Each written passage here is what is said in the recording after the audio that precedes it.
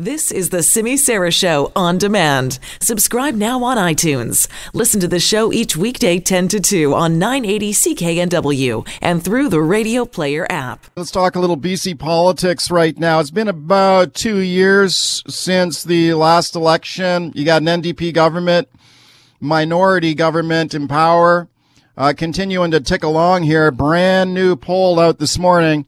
Some good news in here for Premier John Horgan. Let's check in with pollster Mario Canseco from Research Co. Hiya, Mario. Hi, Mike. Great to be here. Thanks for coming on. What'd you find out?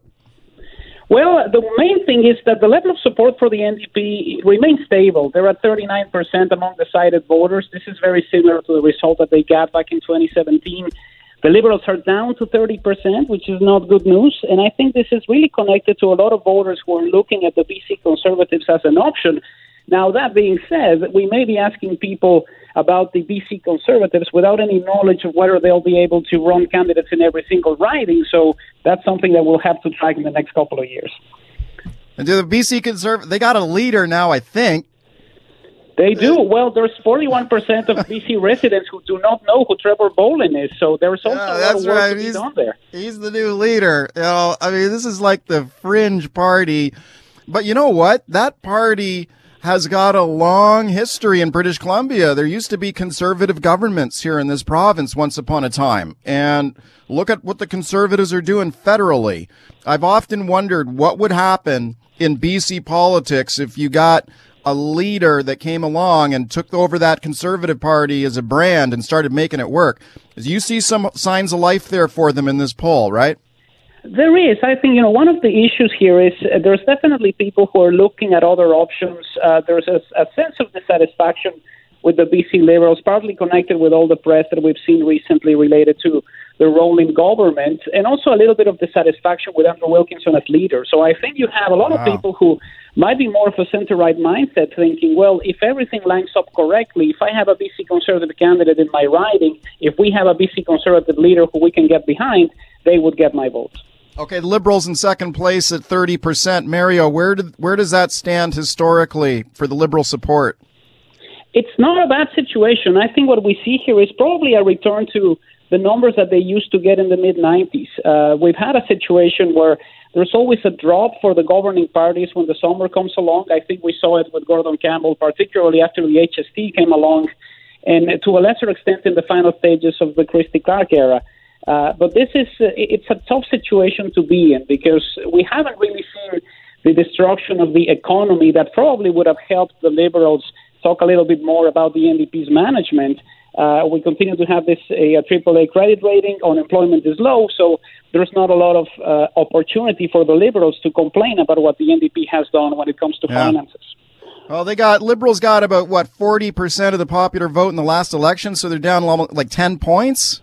Yes, they're down 10 points from the last results. Some of those votes are going to the NDP, which is quite interesting. I think what we see here is a little bit of a retention rate problem for the Liberals. You want to hold on to almost all of the votes that you had in the last election, especially if it's an election that only happened 2 years ago. And we see more than 80% of people who voted for the Greens and the NDP saying, I'm sticking with the party, they're doing things right, but it's only 76% for the Liberals. Now, mind you, they have a different leader. Things are a little bit more complex at this stage. But there's a couple of issues. One of them is BC Liberal voters looking at the NDP as an option they can support, but also the flirtation with the idea of the BC Conservatives mounting a BC-wide challenge in 2021. Okay, so talking to Research Co. pollster Mario Canseco about this interesting new poll, the BC Green Party in third place, traditional spot for them, 21%. Not bad, Mario. 21% is great. I mean, they had the best results in their history in the last election at 17%. This means that 1 in 5 decided voters are saying, I am going with the Greens. They've been riding a wave partly because of the success that the federal Green Party had in the Nanaimo by-election at the federal level. So that definitely helps.